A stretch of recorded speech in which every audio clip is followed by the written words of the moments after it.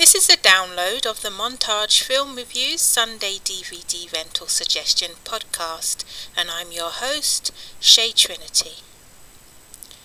My suggestion for this week is Trading Places, starring Eddie Murphy and Dan Aykroyd.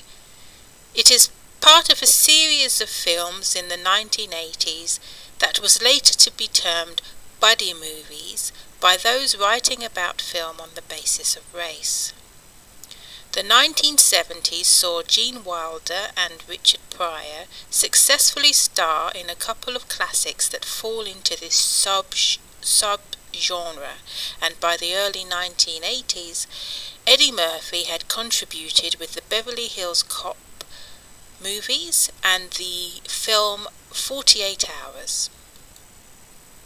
By the late 1980s, Danny Glover and Mel Gibson had closed that chapter with the Lethal Weapon movies.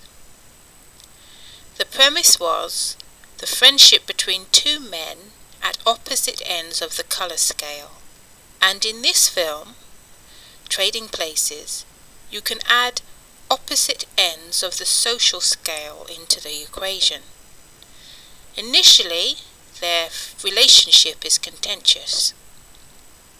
Murphy plays Billy Ray, a homeless man who happens to be in the wrong place at the wrong time. He bumps into one Louis Winthorpe III, played by Aykroyd, whilst trying to avoid arrest for begging under false pretenses. He is then arrested instead for trying to rob Winthorpe, who had dropped his briefcase during the incident and began screaming bloody murder. Winthorpe is employed by two brothers by the name of Randolph and Mortimer Duke, who own a commodities brokerage firm. They wager each other that they can mould Billy Ray into the image of Winthorpe, and that Winthorpe will crack under the pressure of losing his job, home, and fiancée to become another Billy Ray as part of the nature versus nurture debate. Putting their vast fortunes to work, they instruct Clarence Beeks, a man who does their dirty work for them, to frame Winthorpe for theft and drugs charges. That being done, they offer Billy Ray Winthorpe's old job. However, although everything is fine for a while, Billy Ray begins to suspect that something is just not quite right with this Cinderella story, starts to put two and two together, and goes looking for Winthorpe. Now, what I think is really interesting here is that Winthorpe is full of self-pity and even attempts suicide when he can no longer cope with his change of fortune.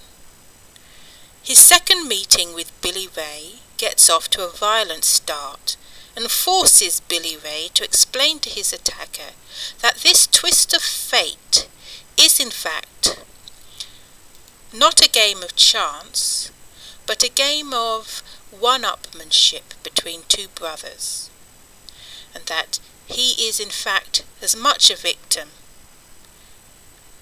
as Winthorpe. But he never asks for an explanation of the events that flagged him up in the minds of the Dukes to begin with, despite the fact that this is actually an injustice against him which Winthorpe spearheaded. I suppose we could write a whole essay on why that happens to be the case. I must warn you that there is a lot of swearing in this movie, but it is very, very funny even today. And if you go to the review section of the website, you will see that we have a full-length review of this film entitled Trading Races. Thank you for listening. This has been an Eskimo Fin production.